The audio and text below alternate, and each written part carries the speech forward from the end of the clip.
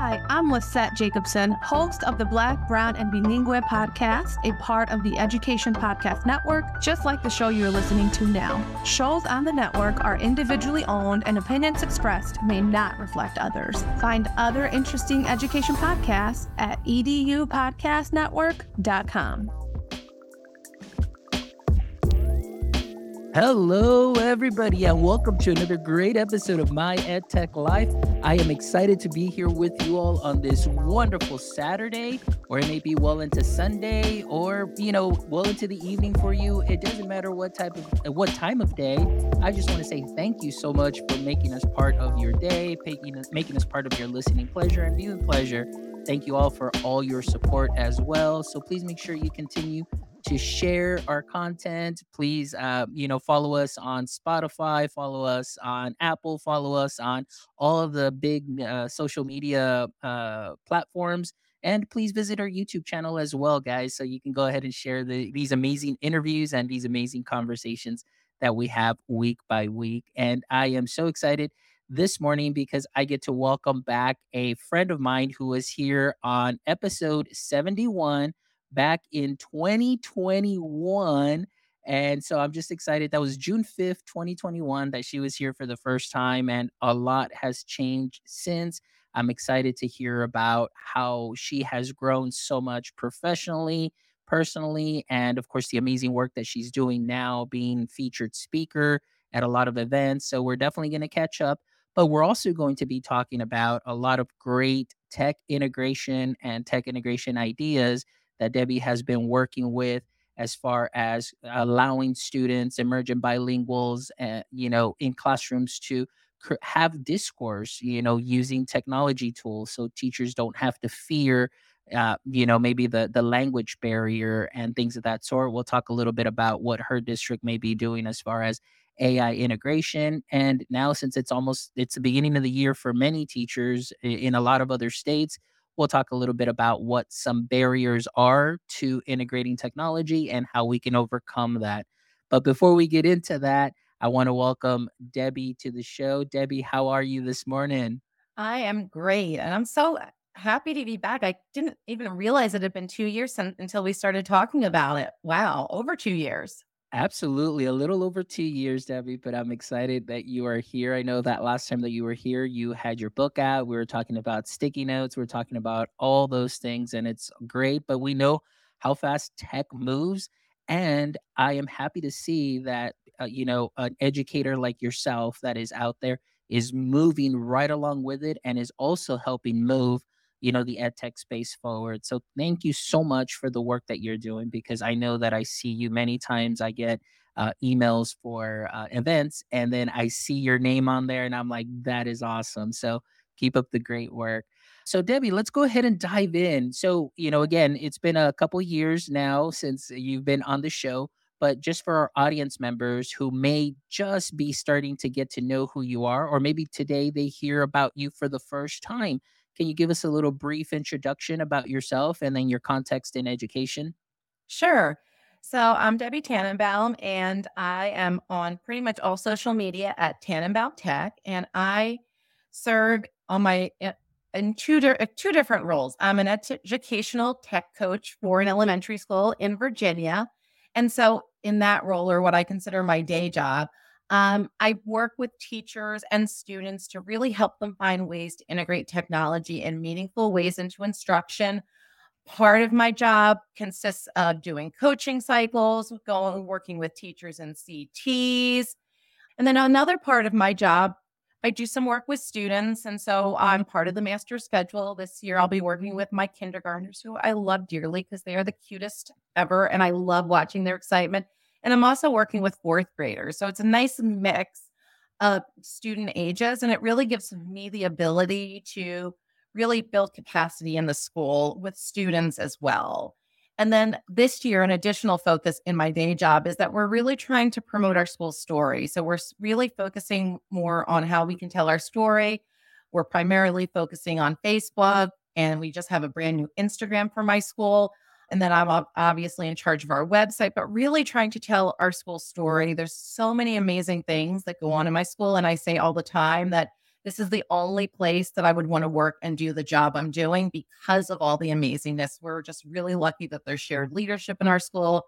I have a new principal this year, but she, just like my previous principal, is really empowering. And so really excited about this year. And I get to do a little bit more coaching this year than last year. And then on the side, in what I consider my side hustle, I've been doing a lot of work as Tannenbaum Tech. I got the chance to go to ISTE this summer and present, which was amazing. I went to Vegas and presented at Innovative School Summit. I went to South Carolina and presented at the Upstate Technology Conference. So lots of really good things. I'm doing some virtual things in September, and then I did some in August because schools aren't doing as many things in person. But really excited about the 2023-2024 school year. I, at the beginning of 2023, became an ISTE certified educator, which I will tell anyone who wants to listen is the best PD you can have. It's amazing. I also got a chance last year to become a VISTE, which is our Virginia affiliate. I'm a certified coach for them. So I've really done a lot of work, especially at the beginning of 2023, end of 2022, to really refine what I'm doing with students, with the educators that I'm working with, and really just building there. I feel like when I came 2 years ago, I was just starting to really refine all of those ideas, even though I thought I had them all refined. And now I find that I definitely have a much more holistic picture of how I see technology integrating in the classroom. And as we talked about, there's so much change going on right now. So we really have to think about it in a different way. And that's what I'm trying to help the educators I work with navigate through, whether it's during my day job. I also have a mailing list and a Facebook group where I help educators. But my goal is that it has never been harder to be an educator. And I say that every year and it keeps getting harder. My job is to help ease that burden and help educators amplify their student learning using the tools that I share with them. I love that. Amplifying student learning. And with everything that you've done, I mean, since 2021 and everything that you've described, it definitely knew that that was going to happen with just the drive that you have and the passion that you have for sharing education and the experience that you have and bringing that to the education conferences and meeting new people and connecting with new people and really making a difference and just sharing those little nuggets that they can sprinkle onto what they are already doing Absolutely. great and improving those things. So I am happy to hear about all the great updates that you have shared as far as your campus is concerned. I love the idea of your campus story. It really nowadays it's you really have to sell yourself. It's that marketing component and sharing your story and the great things that you're doing is definitely a great way to build community and have that community that you already have around you continue to support your cause and continue to support that school. So that's wonderful. Absolutely love that. Kudos to your leadership too as well that they continue to empower you and empower the staff as well as you continue a new school year.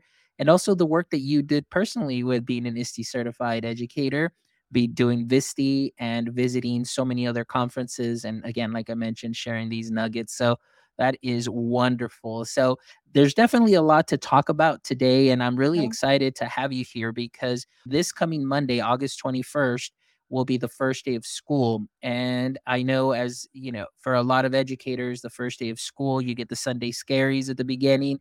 Then it's Monday. And as the year goes by, you're you know, kind of treading water sometimes, because there's so much that happens. But today I want to talk a little bit about the work that you do and and maybe some of the bits and pieces of conferences that you share where we can kind of put some educators at ease and maybe giving them some practical tips on how to integrate some technology. So I want to ask you first and foremost, through your experience since the last maybe, 2 years that you were here in 2021, what have been some of the most common challenges that you hear educators are facing when integrating some of the tech in their classrooms? I hear a lot of challenges about time specifically. Teachers are very conscious of time. I'm not sure what it's like where you are, but where I am, we suddenly made a huge change last year and started teaching the science of reading. And that has taken a lot of time from our teachers because it was brand new for them. A lot of our teachers hadn't done word study before and had to suddenly dig deep into a whole different way of teaching something that they had been teaching one way for their whole lives. And so a lot of times when I went to some teachers and I was like, well, let me show you how we could use this to help with this, they were like, well, I don't have time for that. or I'm no good at technology. I know you've probably heard these as well. And so a lot of fear around using some of these tools because in their mind, they see technology in the classroom as something very different than using technology in their everyday lives. They might have an Apple Watch, they might have an iPhone, they might have any of those devices and they use them seamlessly and they don't even think about it anymore. But when it comes to putting computers out in front of students, there's a fear. There's a fear that I can't do it, that my students are going to do something wrong, that I'm going to get in trouble for it. And so a lot of what I've been finding is that my job is to ease that fear, to take that barrier away. And that's why I've been doing so much work with coaching and co-teaching because having a second person in the room to kind of metaphorically hold your hand is a great way to break down those barriers. I've also noticed I had some teachers who were just intimidated about even starting with the students and co-teaching. And I had 2 teachers last year who came up to me so vulnerable and so beautifully and said, I can't learn with my students first. Can we meet after school so I can learn with you first and then I can learn with my students a second time? And that was such a valuable lesson for me because we all learn differently. We talk about universal design for learning for our students, but sometimes we forget that our teachers need it as well. And so I was able to meet with those teachers every other week. And every time we met, we worked and designed something. And then if they wanted me to, I would come in and support it. And if they didn't, they would do it. And then we would meet again to reflect on it. And so everybody needs something different. And, as I've been doing more with coaching cycles, really figuring out, well, what is the pain point that we need to work on for you? And what is the best way for us to help you with that? It's not a one size fits all. And so many times you'll do a session where it's after school or at a conference and you don't try to do it that way, but you have a limited amount of time. So you do that one size fits all. Really tried to give my teachers exactly what I feel like they need. And that is not the same for everybody.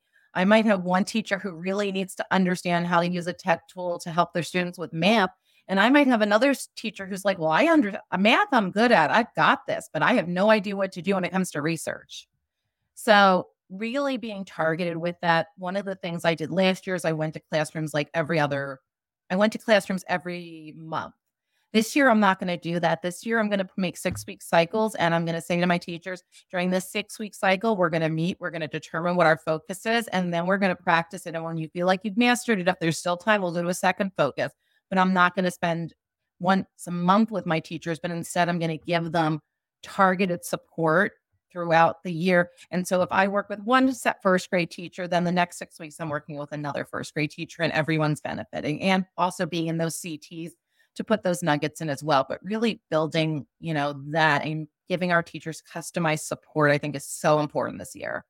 Absolutely. And I love what you said. Oftentimes, and again, I did a training yesterday with school nurses and they're implementing Ed Puzzle. So it was great because they created the Google Classrooms where they're going to go ahead and put in the school staff in there and then they upload videos that need to be watched specifically for specific groups of teachers. And like you mentioned, you can do the overview and the overarching goal. Here we are together. But I know, and I let them know, I said, look, if you don't have any questions, it's okay.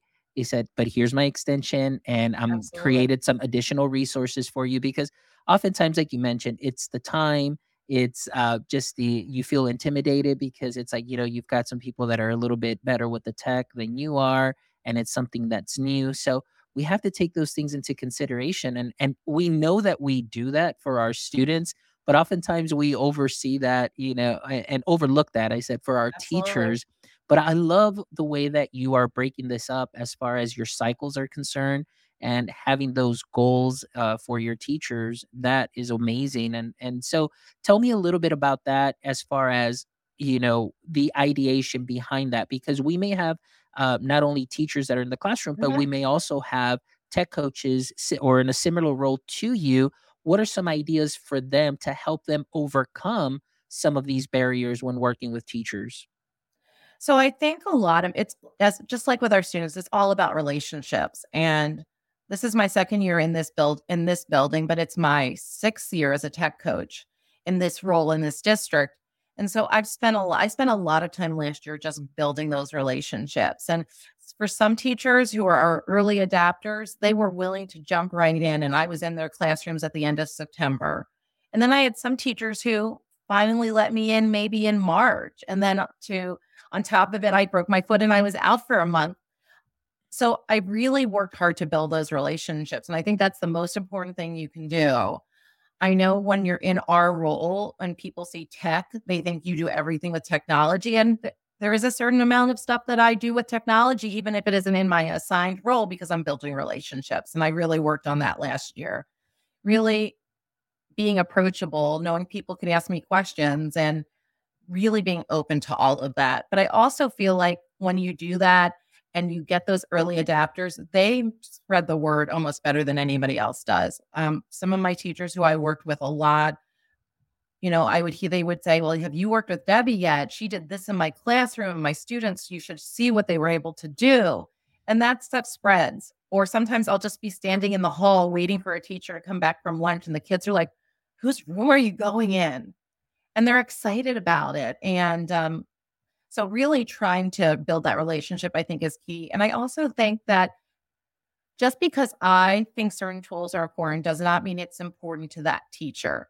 Really figuring out where the teacher needs something is so important. In our kindergartens last year, we had iPads for the first time. Our teachers had never used them. Well, we had to start really simple when we started showing them stuff. I had already done stuff with our kids in the master schedule, so I almost had to do some of that basic stuff just to lead them into that and make sure they were comfortable. It's not an I always have a teacher who's like, "Well, why don't you just do it for me?" And I'm like, "No, I'm going to teach you how to fish.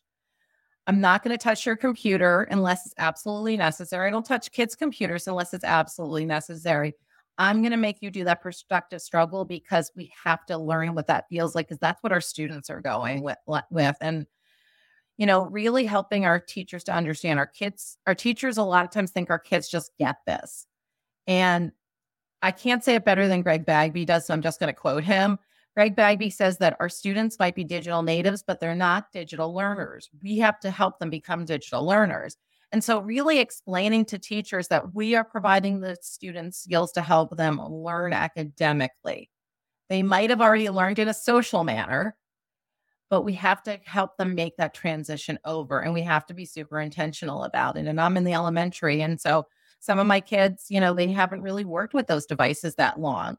And yes, every one of my kids knows how to open YouTube, even my pre-Ks. But just putting on YouTube does not mean they're learning. So it's really important that we focus Absolutely. on that. And I'm really intentional with this when I go into classrooms. Somebody will say to me, "I want to do flip." Well, why do you want to do flip? Well, because I heard it's cool. No. What is flip going to do? What are your goals of this lesson? And does flip best meet them?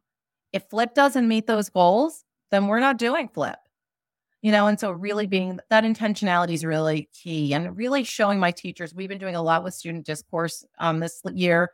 We're also focusing as a division on UDL. Well, look at how these tech tools can help you meet those goals and make it easier for you, make it easier for your kids. Give your students who are still developing language ways to share their thinking in new ways. Give our kids who might have special needs and aren't able to access the curriculum in a normal way, a different way. We're really being strategic with that. And I think that when you're strategic about that and there's intentionality, it's not just, this is another thing on my plate, but this is a way to make my plate essentially healthier. I love that. I love everything that you said there. So, one of the things that I want to kind of segue into that you mentioned right now towards the end is also how our students are learning. We have emergent bilingual students that are coming in, and they're pretty much in every school district. You will find a group of emergent bilingual students that are coming in at different age levels.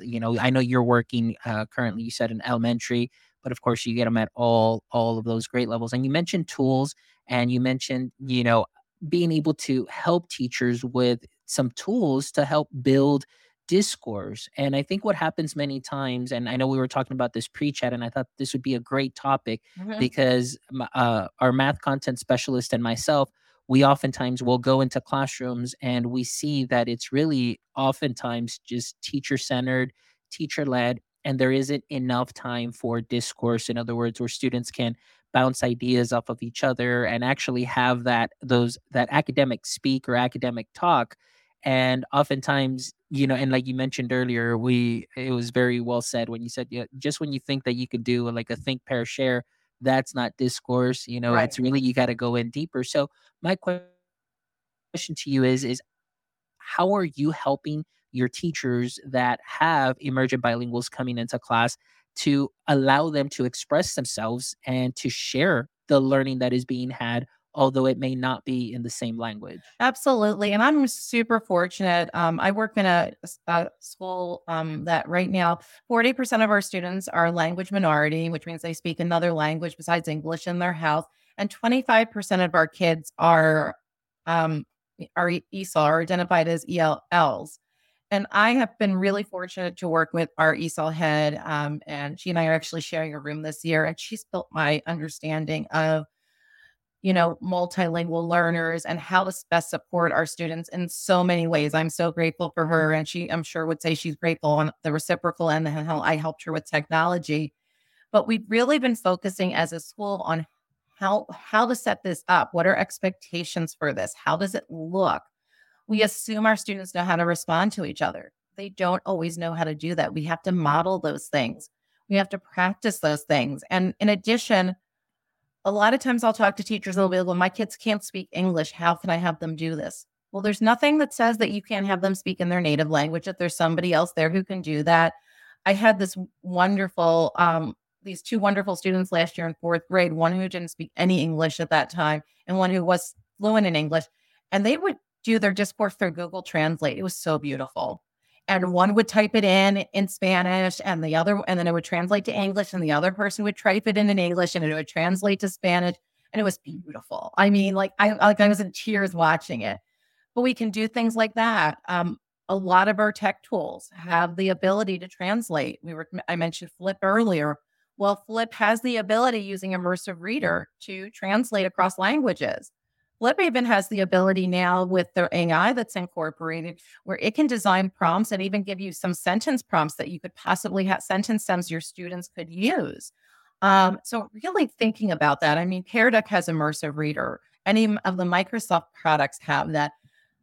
Thinking about Google tools, they can translate as well, but really it doesn't just have to be translation. Can we use those symbols to help this be easier? Can we incorporate sentence stems?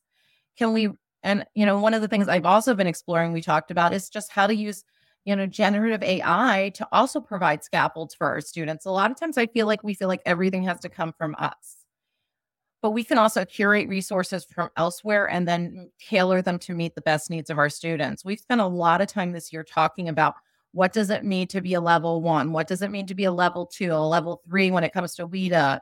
And what do those things mean? I mean, a lot of our students have been born in the United States, yet they're still developing English. And so we want to make sure that we provide access points for all our kids. And if there's a tech tool that can do that, and when I hear teachers talking about time, well, maybe you have them do an asynchronous discussion and making sure they understand how to do that as well. There's so many different ways that we can do that. And for some of our students, they're not comfortable talking face to face. Sometimes talking with a video is better or talking audio is better. We have to give our students all of those different entry points so that they can access and share the learning because as you and I both know, students' academic language develops much slower than their social language. And so giving them that time to rehearse is essential before we actually have them as we're having them develop that academic language. And so we have to view the fact that many of our students speak many languages as a gift. And I feel like when I first started teaching, that's not the perception I had.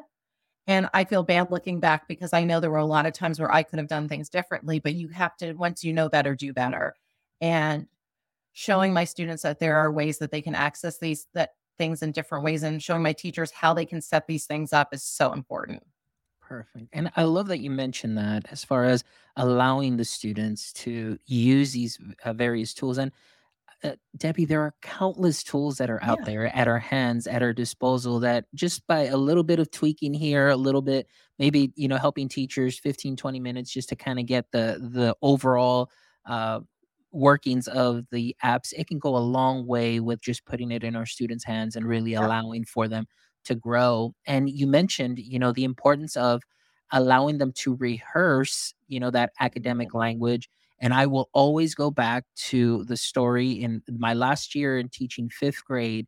We had a pod of fifth grade teachers. So there was two groups of fifth grade teachers. I was on one pod, the other teachers were the other. We had a set of twins and they split the twins up. I had one twin, the Mhm. other twin was in the other pod. And in my classroom, it was Chromebooks every day, all Right. day, all year. I checked them out at the beginning of the year for the whole year. And back then, we only had two Chromebook cards per campus. Mhm. So Wow. in using those tools, her name is Isabel, and she came in and she never really wanted to talk or express herself. And I don't blame her because, students come in self-conscious about their pronunciation, the Yeah. language. But when I put a Chromebook in front of her to create a presentation or create, a screencast, she spoke wonderfully. And the depth of knowledge of the content Yeah. that she had was amazing. She just didn't express it out loud because of just that fear. Absolutely. But the more that we did it, the more that she practiced, the more she rehearsed week by week, towards the end of the year, she would raise her hand and say, "I'm ready to present." And Aw. she went up and she presented and she spoke beautifully in academic language, and no more nerves or anything. And you see that growth. So one of the things that I love about the tech tools also as well that I mentioned is the ability to have those digital artifacts that you can show Oh, absolutely. progress and growth from the beginning of the year to the end of the year. And that is very powerful. And that's why I love that you shared that, because I feel that we're missing out so much on these important conversations. And also knowing that although there may be a language barrier thanks to the tech, that doesn't have to be an issue in the classroom. It may take a little bit of time to get adjusted based on the tool that you're going to be Yeah. using. But after that, I mean, the students will definitely get the hang of it. So I absolutely love that. So now I want to ask you, with your experience, I know you mentioned, Flip, you mentioned Immersive Reader, Microsoft, and so on. Maybe are there any specific tools that you yourself use within your elementary, or Sure. does it just depend on what the setting is? And if you don't mind maybe sharing some of those tools that you do use and that you find effective. Sure. Well, my favorite tool out of all tools, and I do not work for them, though I talk about them a ton, is called Wixie. It's by a company called Tech for Learning. And Wixie is perhaps my favorite program to use with littles. It has two different menus, one that's very much a pre-reader menu. They call it their primary mode, and then they have a secondary mode. It's all visual. You do not need to be able to read. You don't need to be able to speak the language, read the language. Everything is visual. And I can teach my students to say, okay, this is what image looks like.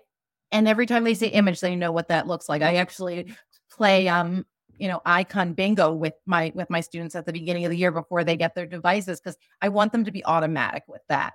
And there's like 9 icons I feel like are essential, but this program has them, and they actually even have them included in their library. So I don't even have to go look for them. But this program allows our students to make videos, to do audio, to draw, to use images, to do text, including speech to text and text to speech. And now it has this new thing called a walkie, not a walkie, excuse me, a talkie, which is an image where they can input their voice in and it talks. It's animated. It's so cute. And I love it because it has all of those things in one thing. When I look for programs that I really recommend for my students, I talk about something I call my 3 C's of creation. It has to have lots of choice, building in that universal design for learning. There's not just one way to share. I love it when they're collaborative, and I teach my students very intentionally how to collaborate. We have colored things where one student is red and one is blue, and then they react to each other. A lot of times we view collaboration as being scary, but in kindergarten, collaboration is I share my ideas with others. And then I love the fact that they have those symbols, that it's clickable. So Wixie is one of my favorites. If you're interested in learning more about that, Wixie gives me a year to give away. So send me a DM or email me. So that's one of my favorites. I also really love Book Creator. Book Creator is another great one for a lot of those same reasons. Very visual, very easy to use, allows students to share in all of those ways. Hey, Mo. And then in addition, it has a lot of translation built into it as well. So you can take things, and they can speak in their native language in Book Creator. So there's a lot of great features in there. I also love Flip. Flip is definitely one of my favorites as well, because it allows them to do so much. I think it's real. And if I had to just pick my top three, those would be my top three because they allow our students to share their learning in so many ways. And I always tell teachers, pick a tool where you're going to be able to use it in many contexts in many different ways, and then use the, crap out of it, essentially use it for a lot of stuff. Don't worry about learning every single tool, because if you worry about that, you're going to get overwhelmed. And then when you've built that tool and you really understand how to use that tool, then consider another tool. But I never have my teachers go tool hopping. I really try to make sure that we're really intentional and that tool meets the needs of their students. Oh, that is great. That is great. Big shout out. I want to give a shout out to Sophie, who's joining us here as well in the chat. Thank you, Mel, for popping in also as I haven't well. I seen Mel in appreciate you. forever. Yes, Mel, thank you so much. And Sherry Fleischer, thank you so much for joining us on LinkedIn. So she says she's going to want to learn more. So again, Sherry, Send me you a could, DM or an email. I'm all yeah, in. yes. And then that way she can share some of that Wixie magic with you all and everything. And that way you can check that out. So that would be a great, great tool.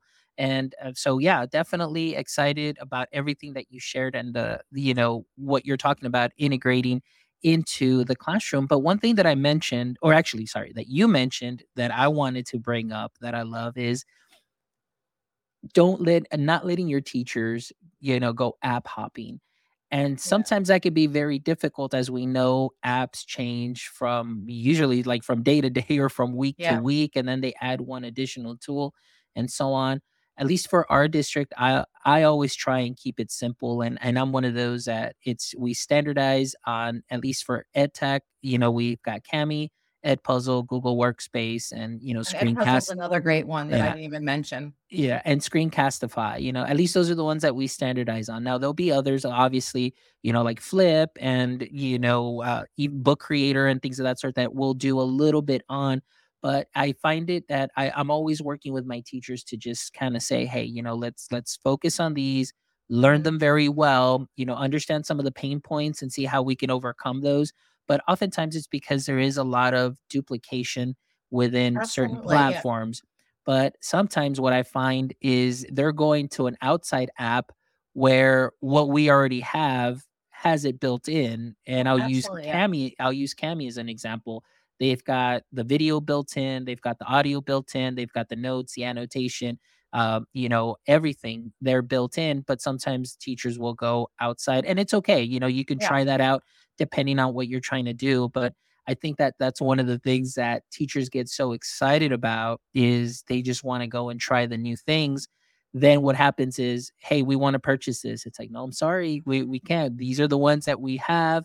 And then Right. it causes a little bit of like, why can't we buy it? And so on.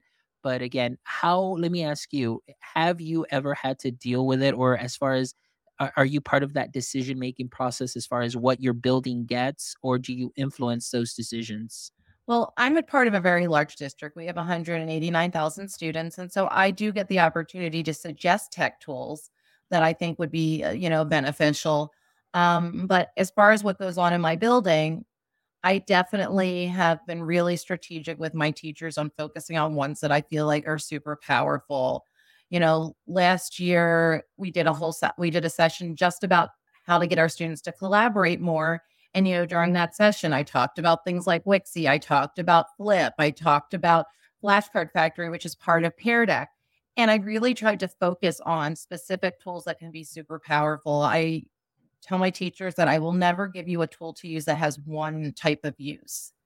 It's going to have lots of different uses. It's going to be powerful because, we aren't allowed to use Cami in our district. It's not approved, but I want them to be high leverage tools, and I want them to see the benefit in them and how it's going to help them reach their students. I was at a conference and I went to a session by Susan Applin. I don't know if you know her. Yes.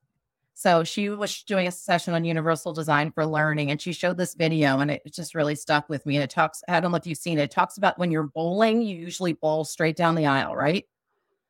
Well, when you go straight down the aisle, you end up with the 7-10 split. Well, whenever you try to decide that, you're either going to hit your learners who are struggling, or you're going to hit your learners who need enrichment, your 7s and your 10s, right? But this video shows that if you do it on an angle and you aim for the 7, you're going to hit all of the pins down. And so I always tell my this is the new thing I've been telling my teachers, and they're probably getting tired of hearing it. But if we, instead of, when I first started teaching, we said, this is what everybody needs in the middle. And then we planned for the kids who needed support and the kids who needed enrichment.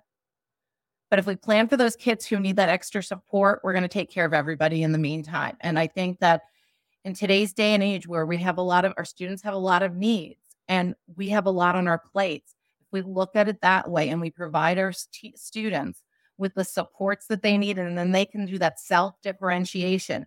No kid is going to do a read aloud if they don't need it. Give them that self-differentiation, offer them the opportunity to change what their screen looks like if it's too hard to look at a black and white screen. Offer them the opportunity to have a line focus. Give them those types of supports. Say to them, you don't maybe have to read something, but you have the opportunity to watch a video or listen to a podcast. When you build all those things in, you're creating a richer learning environment for all of our students. And that video has just really stuck with me. And so I always thank her for that. We need to kind of think about it in that way. And that's what I've been telling my teachers. I'm like, you need to plan for your students who need you the most, because the rest of you, by doing that, you're taking care of everybody. And some are like, well, they need differentiation. Well, our kids who really want that differentiation, they're going to find a way to provide that for themselves as they start to share their learning. They're going to pick things that are more difficult and things like that. And then you've made sure you have that opportunity. I just think that's so vitally important for us to remember, because I sometimes feel like we plan for the middle. At least that's what I did when I first started teaching. And then we're like, oh, I got to plan for those kids. And they're all our kids. We have to plan for our students as a school. And that's why we're building capacity as a school. And when I'm doing, one of the sessions I've been doing is all about empowering our students using student voice with UDL and tech tools. When I first started doing it, I wasn't talking about UDL. UDL was something I talked about over 20 years ago, but it's come back into my awareness through my ISTE certification. And so as it's come back into my awareness, it's become such a powerful tool for me to say to my teachers, you use this technology and look what you're providing. We just started to use a new system called Performance Matters. And I said to my teachers, it has a built-in read aloud if you want your students to have it. And they're like, oh, I don't have to record a separate audio version of my test anymore? No. And so really seeing how that technology can benefit them, make them more efficient, give them data that they can use to then plan and figure out what those next steps are. Those are all super important things that we need to focus on. And we need to make sure that we're not just dismissing those tools, but really seeing the power of them. I love everything that you said there because it is so important. And oftentimes, I see it from year to year. We're always planning and like exactly like you said, plan down the middle and then we'll kind of work our way over here and this way as we need. Yeah. But I want to bring up a couple of comments here. Sophie, who's joining us, says plan for the support and everyone benefits. Oh, I love that. Yes. And it says clear the snow off the ramp and everyone can enter the building. I love it. Then she adds here, plan once for the most support and you catch them all. Mel also joining us here says differentiating is always the ongoing challenge, trying to help them all. Exactly. But and I love a couple of things that you hit on is when you focus on the students that do need the additional support, everybody's going to benefit because even the students that may be at high level may find that either those supports, like for example, math. I'm always working with our math specialist, and he's a big proponent of multi-tiered systems of support, and always like manipulatives. And then teachers are like, well, that's going to work only for this group. And he's like, no. This is for all our students. And of course, as they all continue to grow, this is something that's going to help them. It may help them, but then they'll wean themselves off of them as they won't need them as they move on from year to year, but you're providing that tool and that additional support. And he's gotten some really great results this year as far as our math scores are concerned, have, increased tremendously within the state and within our region and then even within our district as well. And because he implements a lot and he comes in with that mentality of, because he goes, I was that kid in the corner that needed that additional support. So if I can teach you how to teach me, I know that you can reach out to every other student as well. So Absolutely. that's so important. I Well, absolutely love that. I always think about it like I'm one of those people who watches Netflix or watches anything. I put closed captioning on whenever I'm watching TV. And it's not that I can't hear, it's not that can't understand what's going on with the TV. But for me, I just get more out of watching TV when closed captioning's Yeah. on. And so it's that same idea. Just because I don't necessarily need it doesn't mean it doesn't benefit me. Yes, I love that, and it kinda reminds me of an episode I had earlier with, her name is Ginger Dewey. She works for, I think it's Read Speak, and she gave some numbers, and she said that about 13% of undergraduates, they're of course, they're in college, they all use accessibility tools, even though they don't need them, Yeah. but because it is a tool that helps enhance their learning. Yeah. So there's absolutely nothing wrong to say, like, hey, just because this is an accessibility tool doesn't mean that I can use it. I benefit from it. And I'm very much like you. It's like I'll turn on the closed captions because I get more out of it. For some reason, it's just that's the way my brain works. Me too. And, Me too. And I did it yes, at first by mistake, and now I do it all the time. absolutely. But yeah, I love that. And I'm glad that you're doing advocating for this in your building and then within your district and obviously within all the conferences that you're doing. But I know that we're already getting ready to wrap up and Mhm. everything. So maybe for the next 5 minutes or so, Debbie, I want to know about where have you been and where are you going to be and Sure. maybe any new projects that you have been working on that may be released anytime soon or just letting us know where you're at in your professional, personal side of Tenenbaum Tech? Yeah, absolutely. So, right now I'm actually working on my Google certification for coaching. It's something I've wanted to do, and my school district is actually having a cohort, but I had started right before it. I really am digging deep into the coaching world.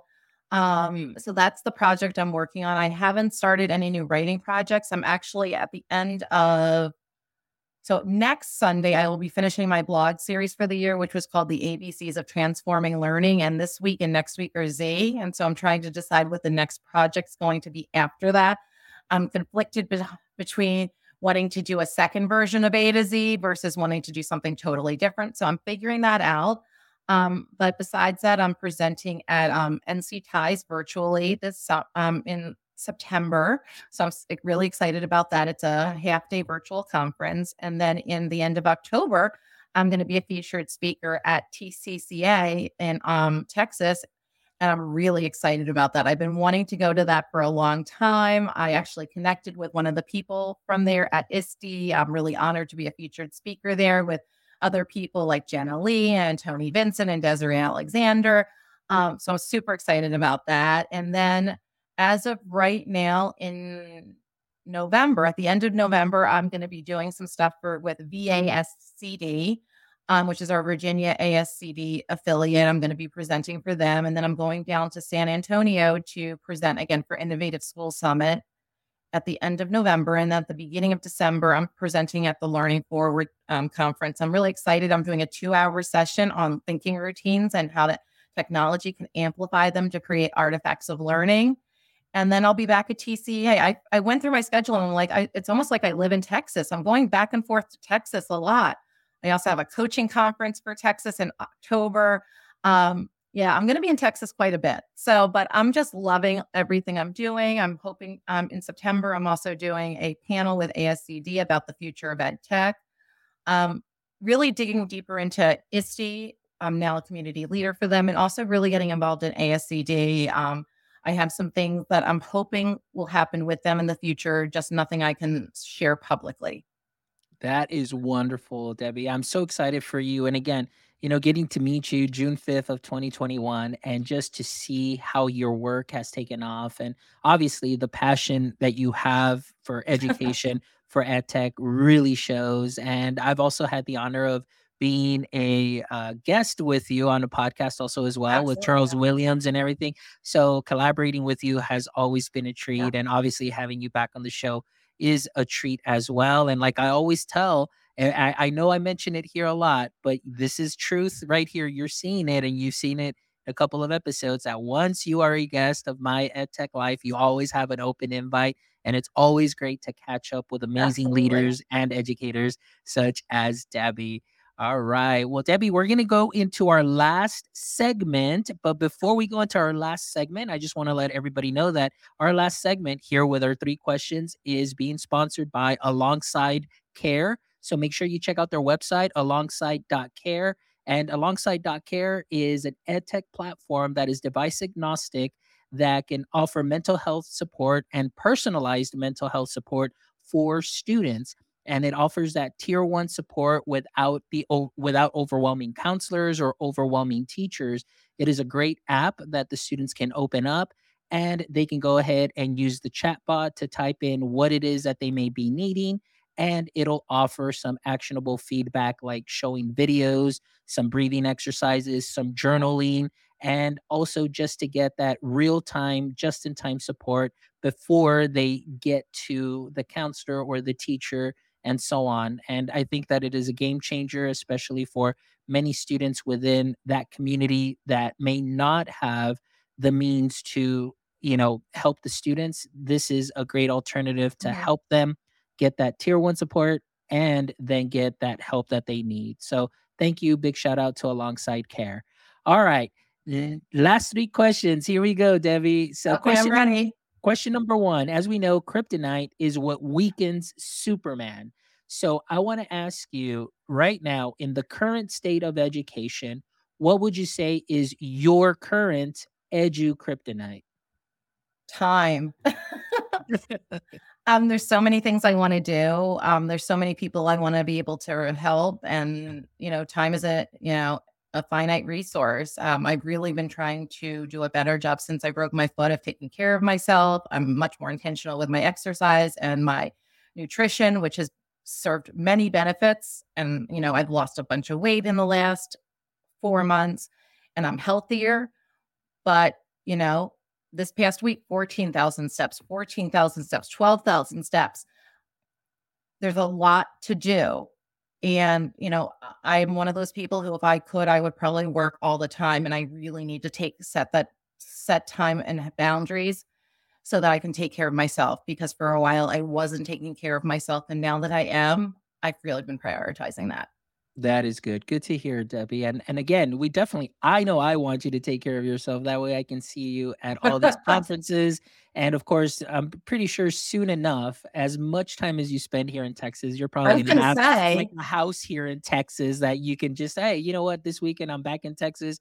You have someplace to how stay. far do you put all these conferences? Yeah. So I mean, like from San Antonio, I'm 4 hours south of San Antonio, 5 hours south of Austin, and so on. So Yeah, I'll be in Austin and San I, Antonio I'm not. several times. I'll be in Austin twice at least, and San Antonio Mhm. once. Yeah, I know for Austin, you're doing, the TCEA coaching, Yeah, right? yeah. In October, and then, of course, TCEA convention in February and Yep. so on, so, yeah, definitely a lot of great stuff happening. Alright, Debbie, question number 2. Alright, if you could have a billboard with anything on it, what would it be and why? Don't do it alone. We have Alright. to work together to make this all work.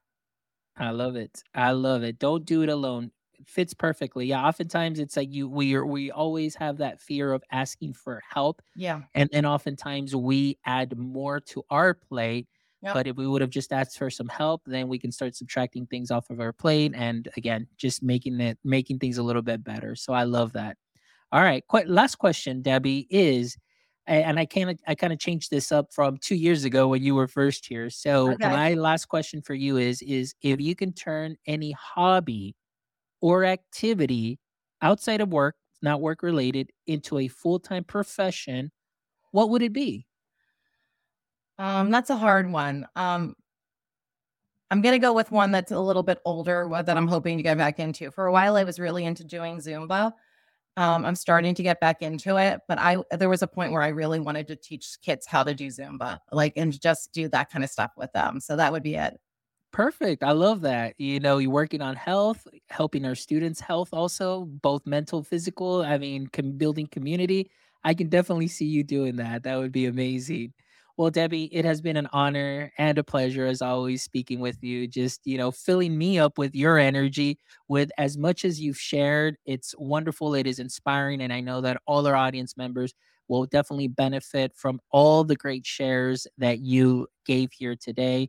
These gems for sure will be picked up, taken, and sprinkled onto what we are already doing great. So thank you so much, Debbie, for your time, your work, and just your availability to be here. And obviously, for our audience members, please don't forget, make sure that you connect with Debbie, send her a DM. If you're interested in learning more about Wixie, please contact her. That way she can kind of give you the lowdown, may get that access and see what it might do for your students. And I'm sure that if you have some questions on that, I'm sure Debbie already has blogs on Wixie Yes, I that you can do. go ahead and follow and resources.